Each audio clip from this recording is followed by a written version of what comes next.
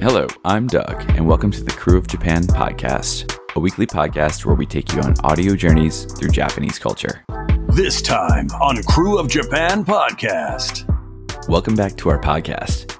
This episode goes out to all of our martial arts fans out there. Anyone who knows me knows that martial arts have had a profound impact on my life, dating back to my high school days when I was a pudgy little teenager looking to dabble in martial arts. That step outside of my comfort zone led to over 20 years of commitment. There were a few breaks along the way, but a long-term commitment nonetheless to martial arts of Kenjutsu. That interest in Kenjutsu would eventually lead me to step out of my own comfort zone once again while on JAT to explore Kendo. While my journey with Kendo only lasted a little over a year, it was a great introduction to the sport, or martial art. We'll discuss that later on. So I'm definitely not qualified to give you, our devoted listeners, an intro lesson into Kendo, but lucky for you, we have someone who is. Enter Alexander Bennett, professor at Kansai University, author of numerous publications, holder of multiple leadership positions on various international Budo-related committees and organizations, and a 7th Dan in Kendo. Alex graciously joined us for a super deep dive into the world of Kendo, from the history behind the sword in Japan, to daily routines of Kendoka, or practitioners of Kendo, and so much more. Whether you are a devoted martial artist, or someone with passing knowledge of martial arts thanks to Karate Kid, this episode will captivate you from the start to finish. Now let's jump into the interview. Hajime!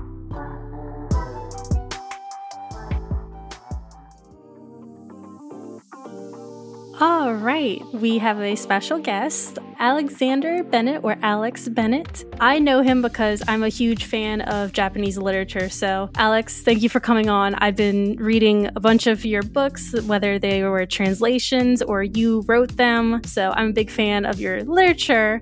But you are a man of many hats. You're a translator, you're an author, you're a college professor, you are vice president of the International Niigata Federation, 7th Dan in Kendo. What hat do you not wear? The sleep hat, unfortunately. Oh, no. I think we all know how that is, wearing the no sleep hat. Struggles. Yes, but thank you so much for coming on and talking with Doug and I. Both of us are really big fans of Japanese martial arts, and Doug, you actually did Kendo, so you're going to be a good person to utilize for this episode. As we were talking about in our pre-interview talk, when Jen brought this up, I was super thrilled. I was excited to shoot the S word. Shoot the breeze. There you go. Keep it PG. Shoot the breeze about, just martial arts, Kendo, sword, history, all that stuff is just really interesting to me. But before we jump into that, we usually have a question that we start our interviews off with our guests. Since we are a New Orleans-based podcast, we like to know if you have a connection to New Orleans, whether that's you actually been there before, or if you haven't, what's the first thing that comes to mind when you hear New Orleans? Right, well, I haven't been to New Orleans, but certainly it's a place that I'm very interested in going to. And the first thing that pops into my mind is music. Nice. For reasons which I don't need to explain to you guys. That's one of the top answers, music, jazz. And, I'm sorry I couldn't come up with anything more original. No. I feel like that's a really good... music is really a good connection for like cross-cultural... exchange and it's a big connection. I think a lot of people are drawn, not just Japan but around the world, are drawn to New Orleans for that music connection. Mm-hmm. So it is a language in and of itself. Yeah. So I believe, and as you say, music is just crosses every boundary, doesn't it? It does. Yeah, I've been to the States quite a few times. In fact, I've just been told by my university that I have to go to Washington, D.C. at the end of May as well. Right. So for work reasons, I end up going over to the States probably about once a year, if not twice a year. So I certainly want to put New Orleans on my list of places to visit at some stage, that's for sure. And we would love to when have you're flying you. into DC at the end of May, I'll be flying out of DC to go to Tokyo. We can high five on the way past. That's going to be a long flight. I'm not looking forward to it with 2 kids. Oh my God. But to get us back on track of the subject for today, We do like to start off by asking our guests, what's their Japan journey? So for you, Alex, how did you get interested in Japan to begin with, and then inevitably ending up there and having all these interests and being really involved, honestly? I would love to just hear your story. Well, I guess it really started way back in the early 1980s. And at the time, I'm really giving away my age now. I was a young teenager, and Japan was sort of making waves around the world as this new economic superpower, or the term in the day was economic animal. That was things. Japan was riding this wave of prosperity, and at the same time in New Zealand, where I come from, New Zealand was sort of going through a little bit of an economic slump. I was still only 12, 13 years old at the time, but thinking ahead like we did in those days, what do I want to do when I grow up? And I thought, well, looking at what's happening with Japan, maybe if I learned the Japanese language, I could put that to good use in some kind of highfalutin career and something, and make a lot of money and live happily ever after. That was pretty much where I started. It all works out, right? Yeah. Right. But at the time, we were getting a lot of Japanese tourists into New Zealand. It was a kind of a tourist boom happening. So, I could... And New Zealand being it was a popular tourist destination for the Japanese. And so I could see Japanese all, every day walking around my city. And it just so happened that when I went to high school, and I'm not quite sure how it works in the States, but in New Zealand, high school starts at the age of 13. And so I guess it's like your junior high sort of level. We have a junior high, call them intermediate, and that starts at 11. So 11 and 12, and then 13, you're at high school. At high schools in New Zealand, foreign language is usually, in those days as it is today, usually on offer. But most of the languages in my day that people were studying at high school would be French or German or maybe Russian. They even had Latin back then, which are wonderful languages to learn. Any language is wonderful to learn because it really broadens your horizons in so many ways, but it's not exactly useful when you're living on the other side of the world from Europe. Right. Anyway, if you go to Europe, most people can get by in English anyway. And so I didn't really see any benefits in terms of practical benefits from learning these languages, but it just so happened that my thoughts of what I'm going to do in the future and how it'd be good to be involved with Japan, and the high school that I went to was one of the very few places in New Zealand at the time that actually had Japanese language tuition. Okay. And so it was just very fortuitous and wonderful timing for me. So as soon as I went to high school, I was able to start learning Japanese. And because I was pretty motivated for that subject in particular, I got fairly good at it. Well, good as in New Zealand high school level good at it.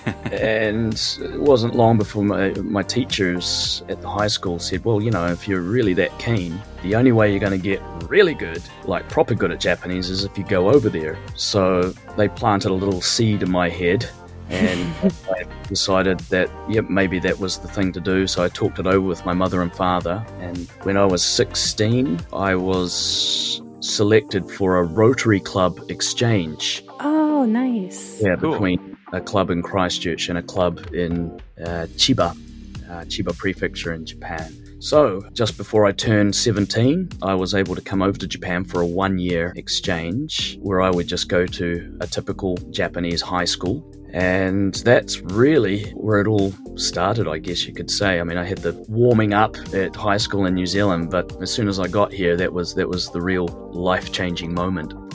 So the Rotary Club Exchange, when I was teaching on the JET program, my apartment was right next to a high school in our town. And they actually had a Rotary Club Exchange student at that school. And so I would see him walking to and from the school. And I think he was at the time, he had graduated high school in Canada. And it was kind of a year in between high school and college or university. So he was kind of doing just for fun. When you were on the Rotary program for that exchange, did you actually take part in classes, or were you more just kind of there, just experiencing and there more so for the social aspect and the extracurriculars and everything like that? I was basically the second exchange student that had ever been to my school. And when I was there, I was the only one. And I think it was a school of about 3,000 students, and I was the only sort of foreigner there. And I was basically chucked in the deep end. So I was sitting the same classes as my peers, not having a clue what was going on. I can imagine. Sure. I just sit there and, just reading books or trying to follow. I mean, I could help out in the English class. Which, of course. I'm sure you were enlisted in English club and all those activities, right? Well, no, actually what happened was, in New Zealand as well, I'd always been a fairly avid sportsman. In particular, I was really into my soccer. Okay. Soccer was my thing. And when I went to Japan, I thought, okay, I'd really want to continue with my soccer. I've been doing it since I was a little kid. And my high school, I played for my high school team. And my high school got top 3 in New Zealand. So we're fairly competitive. And I wanted to continue with my soccer in Japan. And when I got to my high school, they all expected me to belong to some club as a part of the school experience. And so I thought, all right, we'll go and check out the soccer club. And to my horror, I discovered that they didn't actually have any grass in Japan. Get a little dirt field. At least grass that you're allowed to stand on and run on and play soccer on, It was like the school ground, Doug, as I'm sure you can... The Kote, right? It's like the Gobi Desert, and it's just gravel. And it's like, how the hell are they playing soccer on that? You do a sliding tackle and you shave half your leg off, and it's like, I had to think about it. And my host mother, I had 5 host families in the during the year that I was there. But my first host mother, she said, "Well, you're in Japan. You're here for a year. Why don't you do something Japanese, like a Japanese sport of some sort?" And I thought, well, that makes perfect sense. And in those days, there was a movie called The Karate Kid, which has become very popular again recently thanks to Cobra Kai. Yeah. The Karate Kid was big, and if there was a karate club at my high school, I would have been in like Flynn. I would have loved to have done karate. But karate is actually comparatively speaking, a bit of a minor martial art, funnily enough, in Japan. It's not the case outside of Japan, of course. But so my high school didn't have a karate club. It had a judo club and a kendo club. And so it's like, well, traditional Japanese martial art, it's one or the other. The judo club, it was a very small club. There was only about 6 members, and it was kind of gloomy.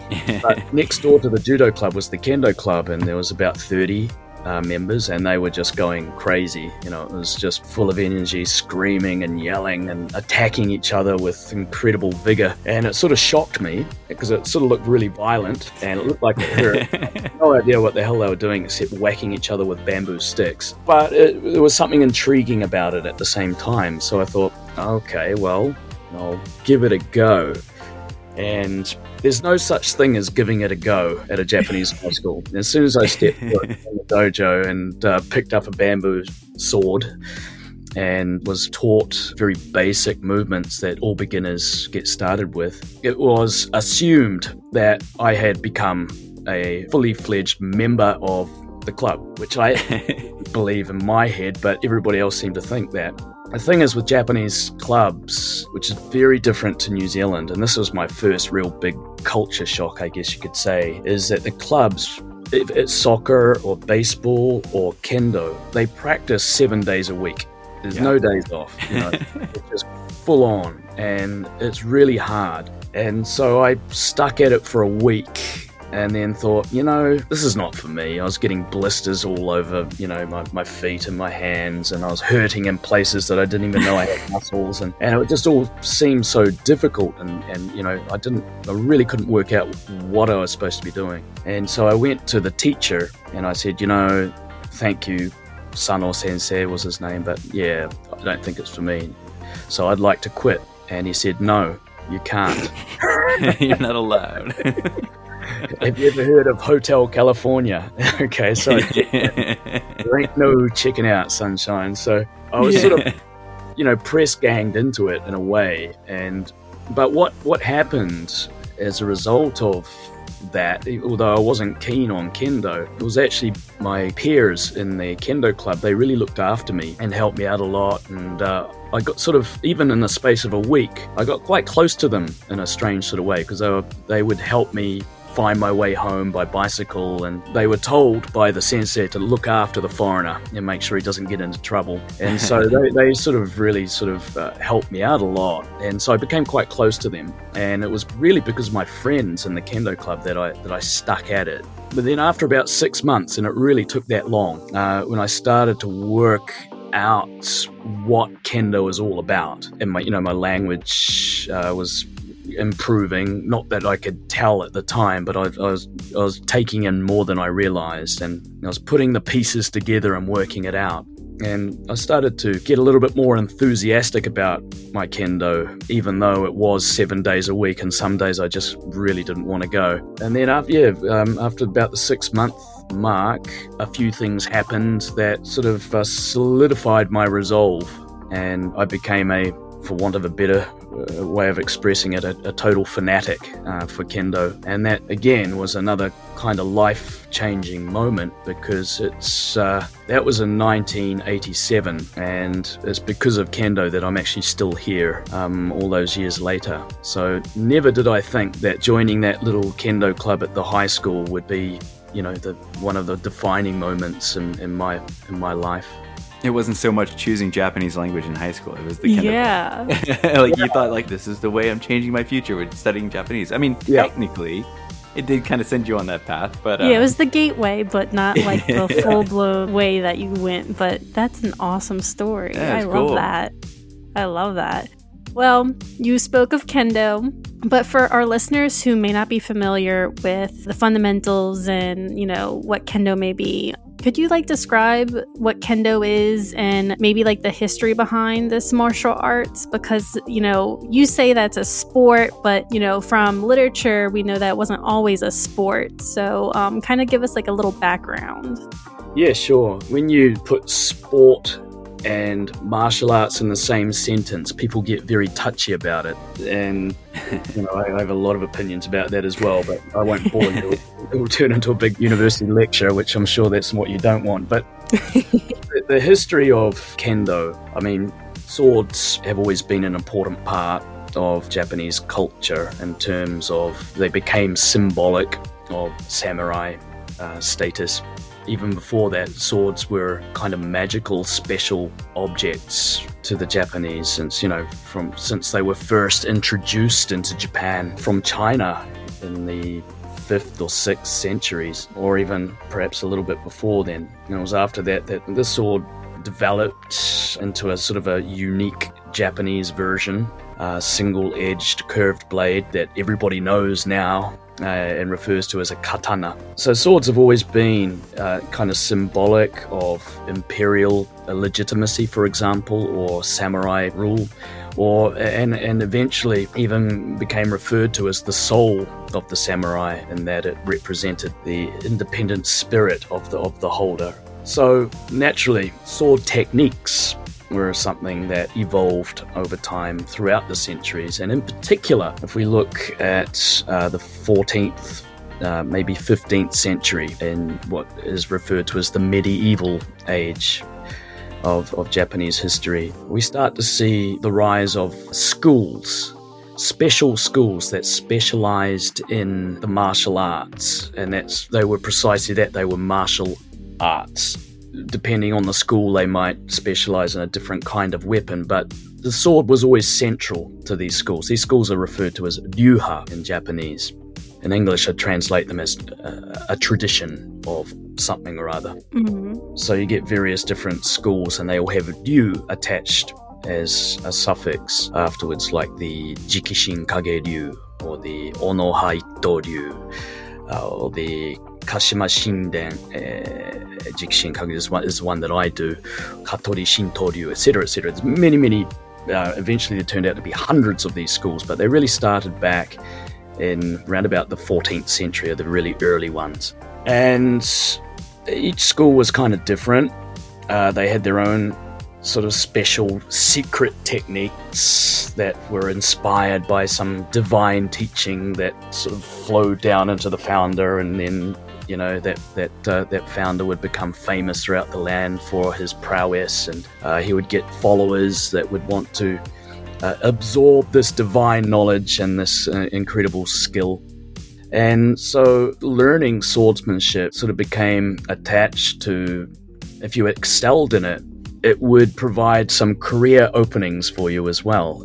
You might get some warlord, a daimyo, who would want you to come into his service so that you could teach his warriors the secrets of your school, and so on and so on. But traditional swordsmanship, which is usually referred to as, there are many words, but to keep it simple, kenjutsu. Practicing it was usually a very dangerous situation. I wouldn't call it a pastime.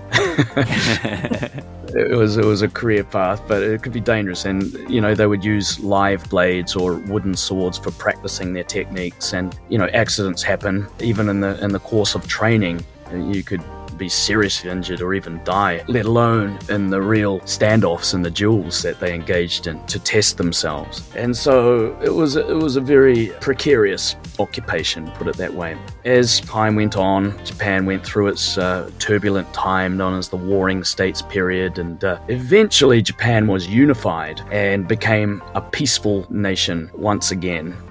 It had a past in the Heian period. It was peaceful, and then as the samurai came to the fore, then war was always a fact of life. And then after 1600, when Tokugawa Ieyasu established his military regime known as the Tokugawa Bakufu, which started I think in 1603, then basically fighting and wars, and not large scale and even individual contests were outlawed, because it was the Tokugawa Bakufu's main objective was to keep the peace somehow. And so the Tokugawa period, which starts from the early 1600s and goes right the way through to the Meiji Restoration in 1868, was really a time of peace throughout the land, referred to as Tenka Taihei, or peace under the realm, in the realm under the heavens. And because it was peace, the samurai who had established their position in the top echelon of society had to kind of redefine their role in society.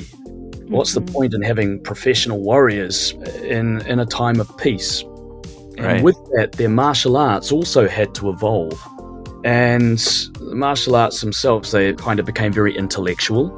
They almost became pacified as well. One of the really interesting things about this period was that the samurai had to show proof that they were still keeping themselves militarily prepared should something happen, but they were keeping out of trouble at the same time. And one way that they could show that they're earning their salaries by, being professional warriors was to get certification from a martial arts school saying that blah, blah, blah is training very hard and has reached this level of proficiency, sort of like a school report in a way. Mm-hmm. And so because of this, the number of martial arts schools in the Tokugawa period proliferated. There were lots and lots of them because there was a market demand, which is kind of a paradox in a way, because it was a time of peace, right? And so with the rise in number of these schools, they have to make themselves more attractive to potential customers, these various samurai from different domains. And they would come up with these rather bizarre training methodologies and kata techniques that were very impractical, but they looked good. And they would come up with these very arcane theories and philosophies, and they were sort of like almost pseudo-religious groups, like a cult religion in a way. So as Japan progressed through this time of peace, the martial arts themselves became very removed from the practicalities of combat. And so by the time we reached the 1700s, so that's about 100 years down the track, there was a lot of criticism. I don't know what they called the blogosphere back then, but it was the early modern equivalent. The dirt sheets of about what a lot of crap all this swordsmanship is, and blah blah. So and so's school is really really bad, and this is terrible. This is They're forgetting what true swordsman's all about. And one way that this problem was overcome was a number of prominent swordsmen developed special training equipment, which involved a protective head covering, gauntlets, body protector, and bamboo swords. And what this meant was that swordsmen could actually practice with each other now with full contact sparring. That means that you could actually attack somebody and try out all of these techniques that you've been taught through the kata and so on, and see if they actually work, and see how practical they really were, without fear of killing your opponent or being killed. And as this trend started to take root throughout the 1700s and the 1800s, people started to realize that, hey, this is really a lot of fun. It's basically fencing. Right? They could actually fight each other. And that meant that it actually brought, it introduced into it a kind of a competitive aspect where you could fight somebody. You would know who the winner was and who the loser was. And that gave rise to the practice of Musha Shugyo once again, where samurai from various domains would carry their practice equipment with them around the country. They would get special passports or permission to go and practice with swordsmen from another school. That served two purposes. One, it was a lot of fun, and you get to taste the local cuisine and jump into an onsen at the end of the day and have a few sakes with the people that you've been fighting. But it's also a great way of exchanging information. So in this sense, the development of the armor and the bamboo swords, it sort of introduced a sporting aspect to Kenjutsu, and also it became very social in that you could use that to travel like we do today. Like when I go to the States, I always take my Kendo equipment with me. Not that I'm spying on anybody, but we go there and we practice. We have a few beers afterwards and we exchange information. So the samurai were doing exactly the same thing from around about the 1700s and the 1800s. This is really where the Kendo that I do today and that, we do in Japan and around the world, really the form that it is can be traced back to this time, the 1700s and the 1800s. There's so much more history that I could go into, but I'll leave the hardcore historical stuff there if you want. Well, I think we're going to touch on a little bit of what kind of went into it. Yeah, more details of Kendo. Minutes, yeah. But before we jump too far into that, you had mentioned the ranking system and how they kind of introduced this as a way of measuring and staying on top of their craft. And Jen introduced you earlier as a 7th dan of Kendo. A lot of people in the States know with martial arts, you have your belts. I don't know if it's not exclusive to the US, but I know in the US, the belts are kind of like you have your white, your yellow, your orange, that's your levels, right? What is the ranking system like with Kendo? How does that match up to what other martial arts have?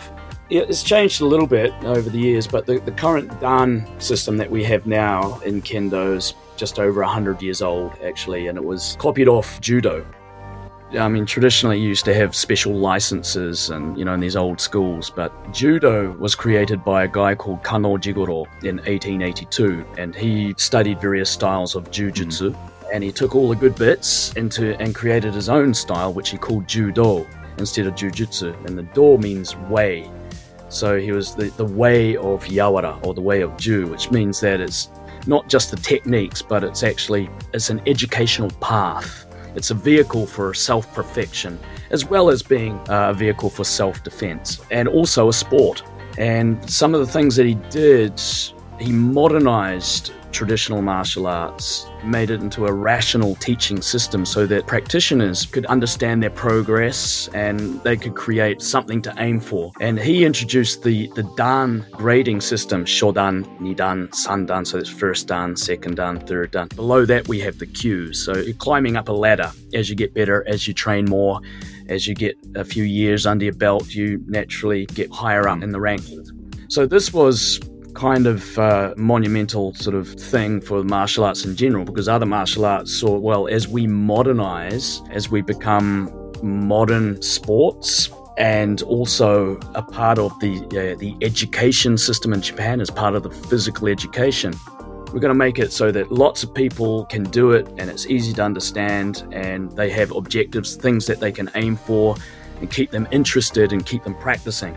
And so this, in Kendo, this all happened about 100 years ago. It became quite modern. So the modern ranking system that we have now is based on what Kano Jigoro introduced into judo. Kano Jigoro actually originally got this off the traditional Japanese chess games of Go and Shogi, which had the ranking. Okay. Yeah. Okay. Yeah. But at the moment, as it stands at the moment in Kendo, we go up, the highest rank is 8th Dan, or Hachidan. And in order to reach that grade, you have to have held 7th Dan for 10 years at least, a minimum 10 years. And then you are allowed to go and sit the examination for Hachidan. And the pass rate for the Hachidan examination is, it depends on the year, but around about 0.3%. Wow. Okay. So it's 0.3. Yeah, that's incredibly. Yeah, on a good day, it might get up to 0.5%. All right. So I actually have the seventh Dan, and at the moment, my focus is the Hachidan examination, and that's what gets me out of bed in the morning every day and into the dojo to train. If you don't mind me asking, how long have you had 7th Dan designation for? I have had 7th Dan for 13 years now. Okay. Yeah. So you could you could theoretically take the examination whenever you feel that you're at that level. You're ready. That's right. Yeah, like when you feel prepared. Yeah. It's held 2 times a year. So I've been going and learning as I go about how deficient I truly am. So it's a very humbling experience. And what it does is it provides, again, it gives you motivation, gives you the impetus to really keep studying. I'm 53 years old now, and I'm training just as hard, if not harder and more than what I was when I was in my early 20s and 30s. It's a lifelong pursuit, and you've got to remain humble. Yeah. You've got to remain open-minded. You've got to use your brain. You've got to use your body, and you've got to put everything that you have, your heart, your soul, and everything goes into this pursuit. So, I mean, for me now, I can never leave Japan. But the big difference between Kendo and other martial arts, I mean, other martial arts, they have, the same Dan system, but I think Kendo is recognized as being, the Hachidan and Kendo being probably the most difficult exam out of any of them. Other martial arts go up to 10th Dan, for example, and that, when you get to that level, it's kind of an honorary sort of thing. But Kendo 8th Dan is like, you've got to be at the top of your game and at the top of everybody else. Yeah. We don't have belts in Kendo. So when you go up against someone, you have no idea what grade they are. You don't know if they're a Shodan or a... that's not like pre-announced or anything? Oh, no.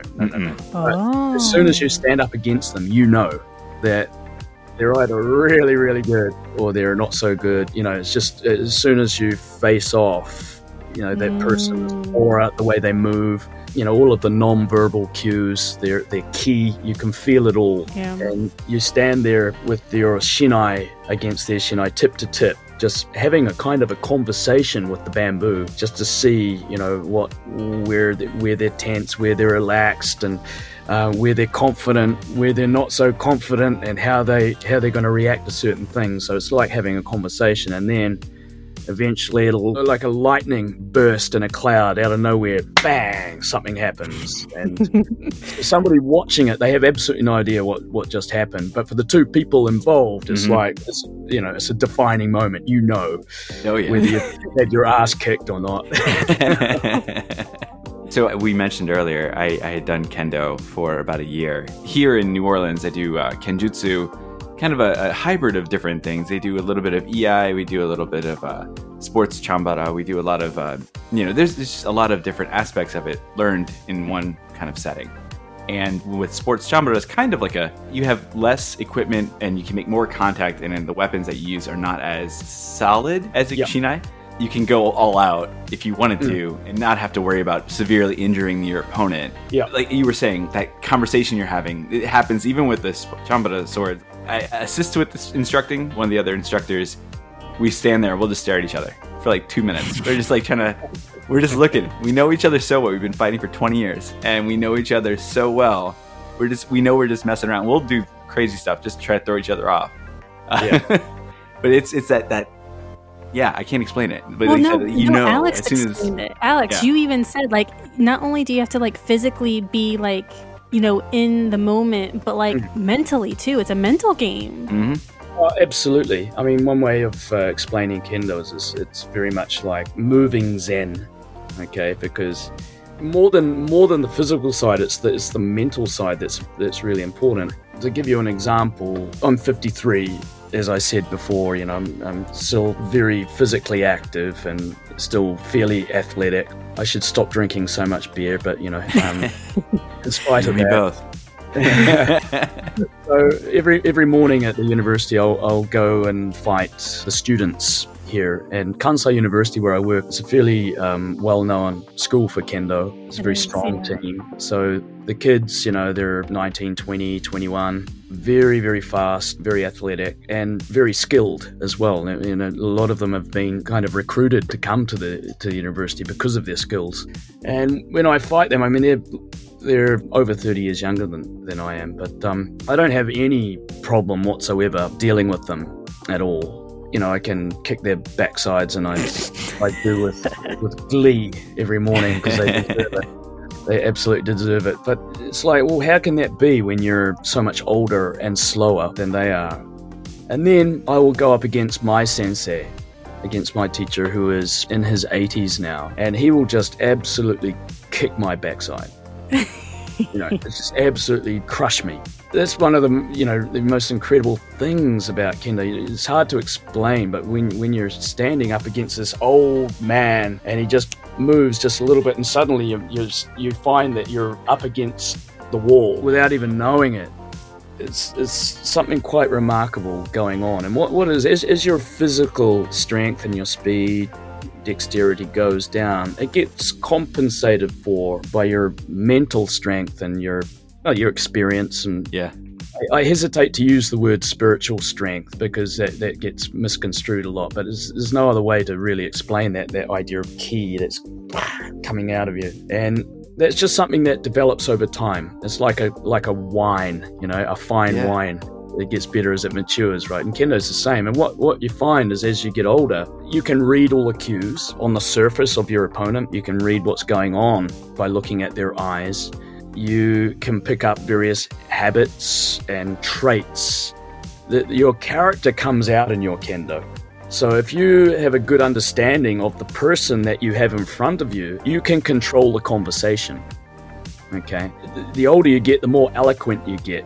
The more attuned you become to the various the body language and the various non-verbal cues and the verbal cues, which I'm trying to equate it with just normal conversation, right? And at the same time, you are able to identify strengths and weaknesses in your opponent, and by identifying the weaknesses, you can then exploit them and utilize them, and so you can. Without using speed, without using strength, you can basically just go in there and hit your opponent on the head, and they'll go, "What the hell just happened?" And it's because you are unaware of that weakness that has just been exploited so brilliantly by your opponent, who's so much more experienced and advanced.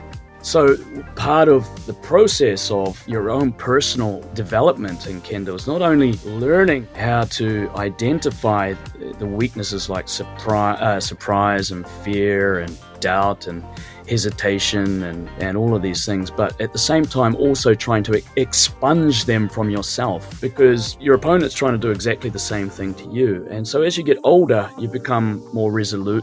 There are less openings that are revealed to your opponent, so they're trying to think, what the hell can I do? And while they're thinking it, you just go and hit them. And also in terms of movement, the older you get, the more refined your movement becomes. There's no superfluous movement. So there's nothing wasted. It's just bang, just identifying that moment. That's all you need to do. So what I'm finding, my understanding of Kendo, every year that passes, it becomes deeper and deeper. And the more time that passes, the more I can see my opponent's personality through their Kendo. And I think my personality it shows in my Kendo, but Kendo is also developing my personality. Is that kind of connection that means that for me now, Kendo is part of me. Mm-hmm. And if I was to stop doing Kendo for whatever reason, Kendo would never leave me because it really is a part of my being. So that's why Kendo is a path, or the way of the sword. It's something that as you advance in years in your training and your experience, it just becomes you. But having said that, there is no end to it either. And I'm always, he's in it for the long haul. Yeah, I'm always finding things that need to be tweaked or changed or completely redone. In that sense, it's kind of like a classic car. You always have to replace parts sort of to keep it running and on the humming nicely on the road.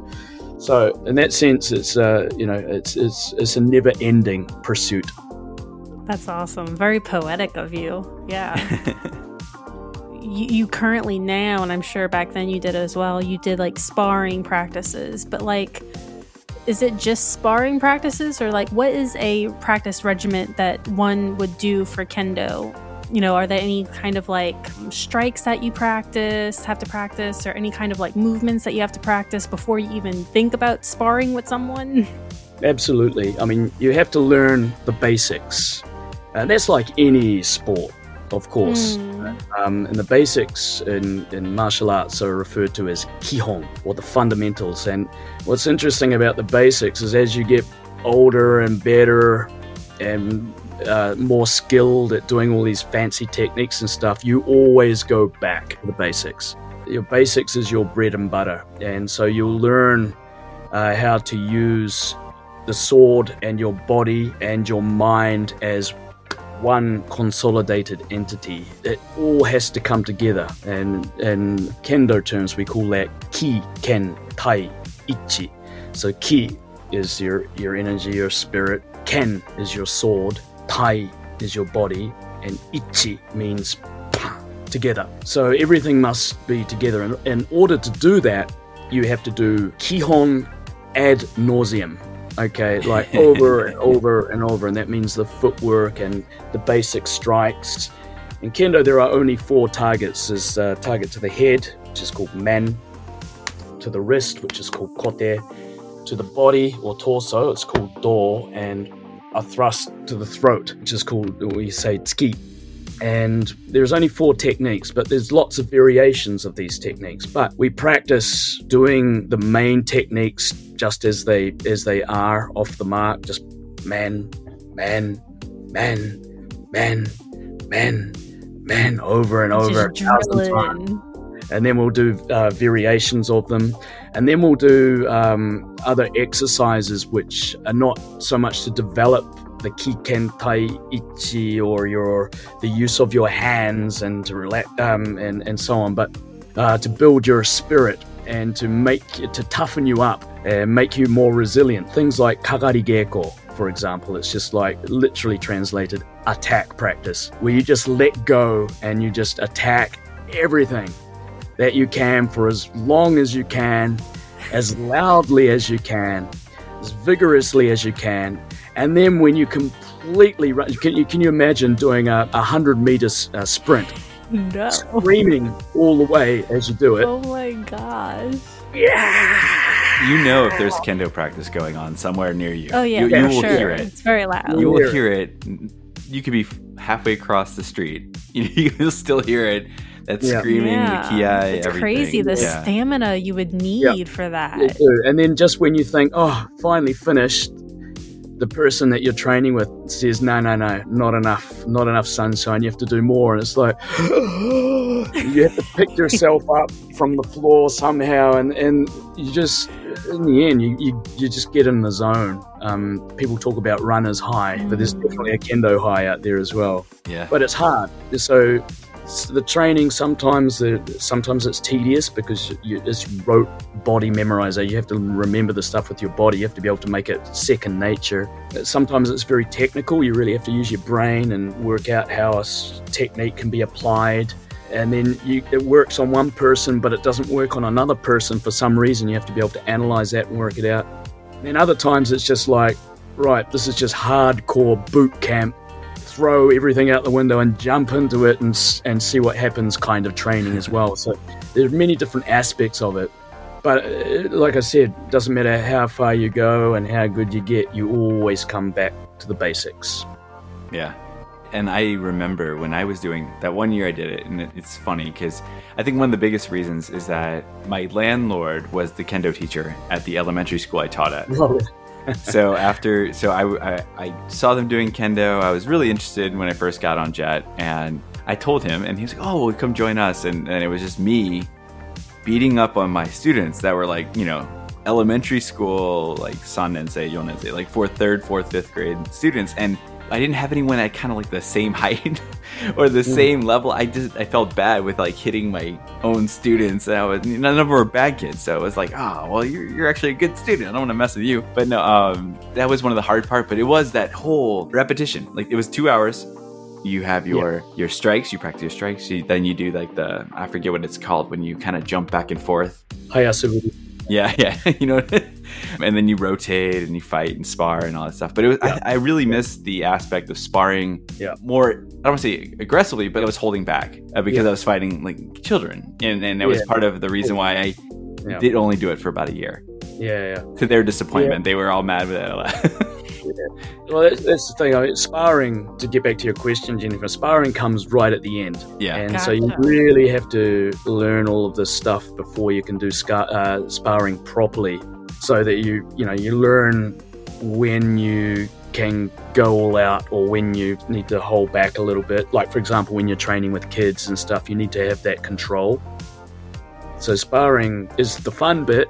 Actually, it can also be really hard, but it's the bit that, it's kind of like the icing on the cake, really. But before you get to that level, you've got to do all the fundamental stuff first, do it well. Yeah, and so we talked about sparring and wanted to get a basic idea of what those rules are, the protocols for a match. Like, how does the match start? What are the basic rules? How do you win? Is it 1-point sparring? Is it 3-point sparring? What does a match look like? Well, a match can vary depending on the circumstances, but generally speaking, well, there are team matches and there are individual matches. Let's just talk about just the basic individual match. 2 people will bow to each other, they'll walk out, and they'll unsheath their swords and they'll go down into the Sonkyo position. The referee, there are 3 referees. The head referee will go, Hajime, start, and then they stand up and they start fencing each other. The typical match is called Sanbon Shobu, which means the first person to get 2 valid points is the winner. Or if one person gets 1 point and the other person gets no points by the time is up, which is usually about 5 minutes, then the person with 1 point is the winner. Or it can be a draw as well. It just depends on the circumstances. But in order to get the point, there's certain criteria that have to be met. And this is the hard bit about Kendo. This is really hard. First of all, when you make the strike, I mentioned before, ki, ken, tai, ichi. Okay, so your ki and your sword and your body have to be together. So it can't just be a matter of sticking your hands out and touching the targets. You have to have your whole body into the attack. Now, when you strike, we use the shinai. I don't have give me a second. Right. Show and tell. Okay, I've got a shinai in my office here. Nice. I guess this is a shinai. So when you strike the target, let's just say man. Okay, remember there's kote, there's also do, and there's also a thrust to the throat, but we'll just keep it with man for the explanation. Mm-hmm. You can see the length of the shinai here. This is the tip. It goes right up here, and this is the handle, so it's quite long, right? Yeah. It's almost like longer than your arm.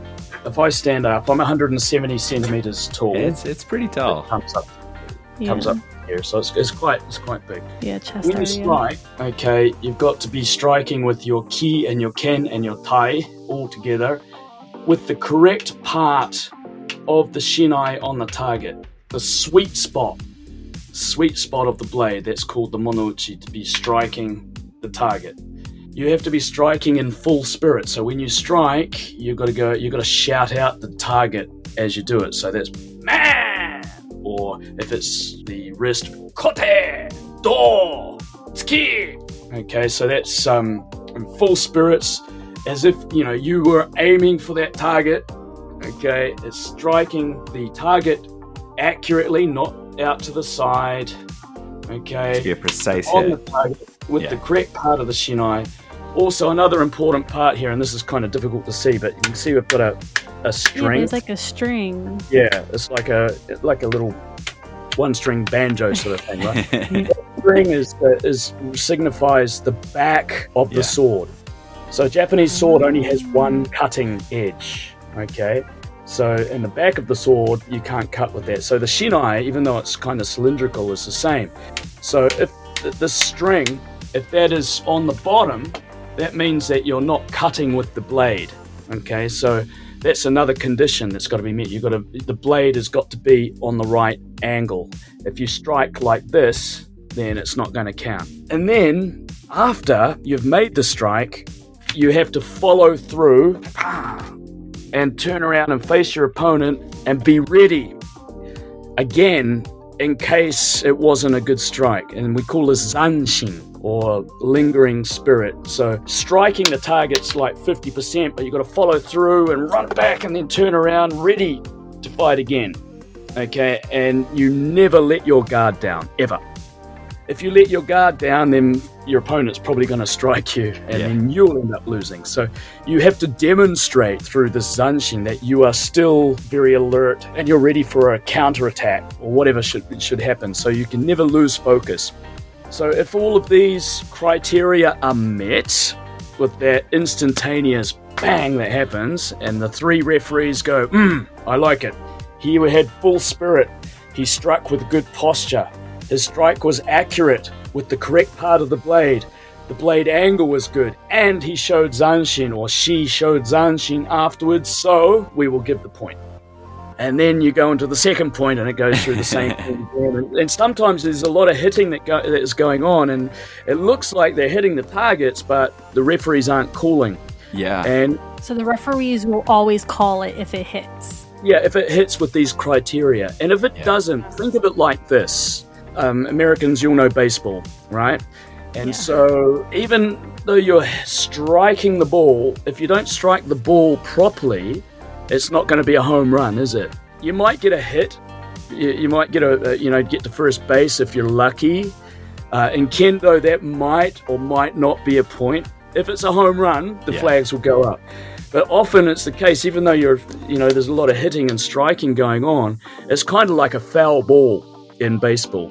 So if you're not hitting the ball properly, it's going to fly off, even though it's making contact, right? So the easiest way to explain, even though they're hitting each other, they're not counting. Just think of it as a foul ball in baseball. In order to do the refereeing, you actually have to be a practitioner of Kendo as well. I think many sports, you can actually have umpires or referees that don't play that sport. Maybe they've studied just how to be a referee. They understand the rules and stuff. But in the case of Kendo, every referee in Kendo is somebody who is actually practicing Kendo to a high level, and they might have the 7th dan or 8th dan, because otherwise you can't read before, and you can't see what's happening during, and you don't know how to interpret it afterwards as well. So that's one of the big differences perhaps with other sports. Kendo, the people who are adjudicating it are definitely high-level practitioners in their own right. Yeah, and I think that was the hardest part for me when it came to sparring, because when I did sports chambara as like the sparring aspect of what I do.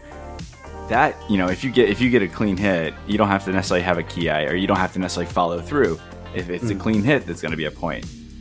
Where I think that was my struggle when it came to Kendo. It was my adjusting from chambara to the Kendo aspect of all of that all together, following through and then turning around and, making sure all of it was happening. Because there were so many times when I got a clean hit.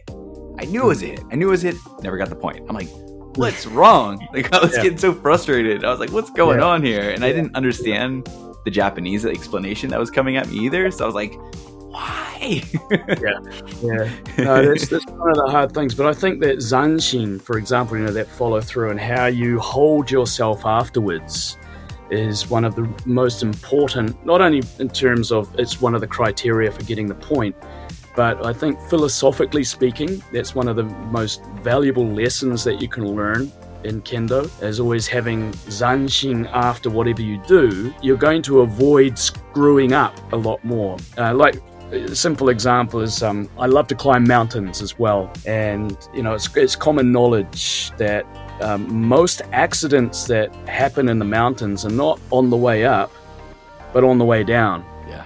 And it's like, the reason is you get up to the top and go, yeah, made it, this is cool. And then you sort of lose focus a little bit when you're going down, because it's just a matter of getting back to the car park before it gets dark. And then you have an accident. Gravity kicks in. Yeah, where it should be the opposite. It's like getting up, of course, getting up to the top is really important, but afterwards you really got to tighten up your kabuto straps and prepare for even more danger on the way down. Yeah.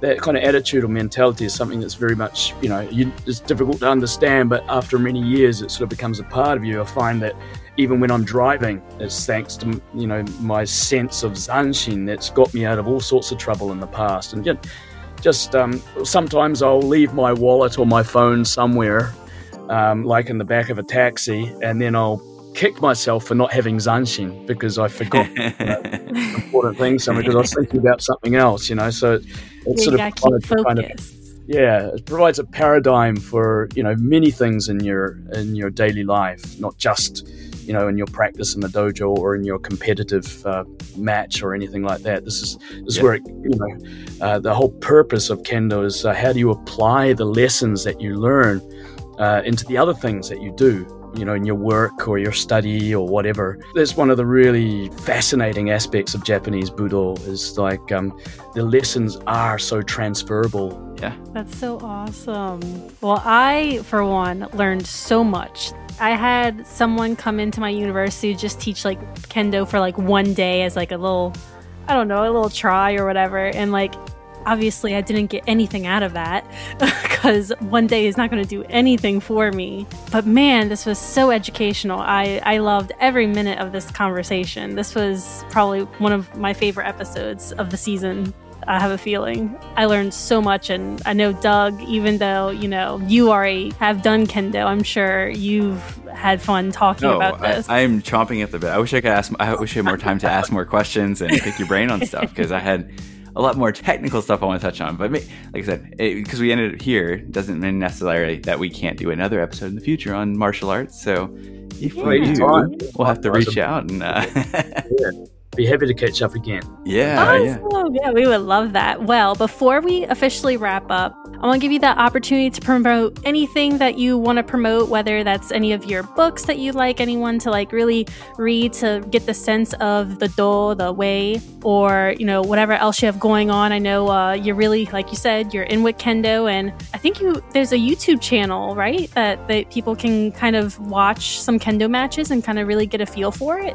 Yeah, there's lots of stuff going on at the moment, and now we're getting out of the COVID hangover stage, trying to get everything back up and running, and training's going full blast again. But maybe if your listeners are interested, just at the moment we're just creating a homepage which is featuring all the books that I'm involved with, either translating or writing or editing or colleagues have written, and we're sort of building the site at the moment. If you're interested in checking it out, it's called Budo Books, that's one word, budobooks.jp. And if you want to check that out, and we've got basic information about martial arts on there, and we're building a big library of books that may be of interest to your listeners. Fantastic. We'll make sure we link that in our show notes. Read them. That's awesome. And well, if you're ever going to be in New Orleans and you bring your Kendo stuff, I'll have to pull mine out of the attic. And, he would tear you up, Doug. I know. I have no doubt about it. No doubt about it.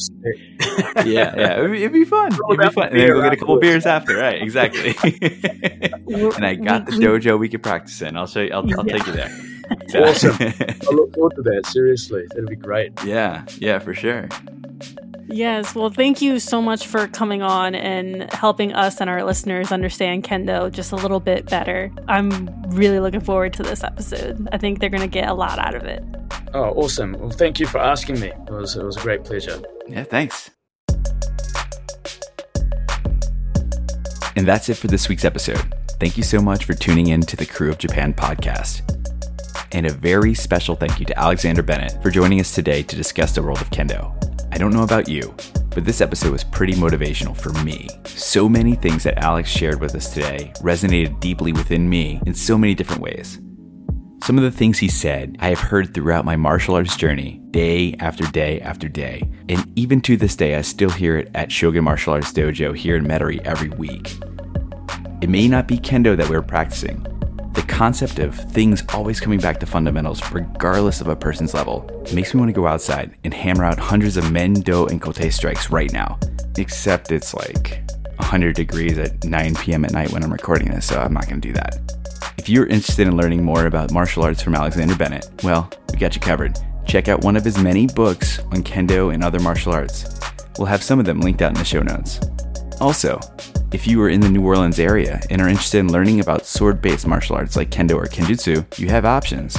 Shogun Martial Arts for Kenjutsu here in Metairie, where I practice and help instruct, as well as the New Orleans Kendo Club. I'll link out both of them in the show notes. Have you ever practiced a martial art? What did Alex say that resonated with you? Share with us on Instagram, Facebook, Twitter, still Twitter to me, TikTok, YouTube, wherever else we are, at Crew of Japan Podcast. That's KREWEOFJAPANPODCAST. Just type that in wherever you go. You'll find us. If we're not there, let us know. Maybe we'll set something up. We just joined LinkedIn, so trust me, we're ready to join. While you're there, give us a follow, like, retweet, repost, share, whatever floats your boat. Let us know how you're enjoying the podcast. Or perhaps you prefer to provide your feedback in a more private setting. Send us an email at crewofjapanpodcast@gmail.com. One more time, KREWEOFJAPANPODCAST@gmail.com. Speaking of feedback, if you're enjoying what you're listening to right now, please feel free to leave us a 5-star review or rating on your favorite podcast streaming app. Only takes a second. Every one of those 5-star ratings and reviews helps others interested in Japan and this kind of content find the podcast. And I'm 100% sincere when I say that any and all support is incredibly appreciated. But that's it for today. Until next time.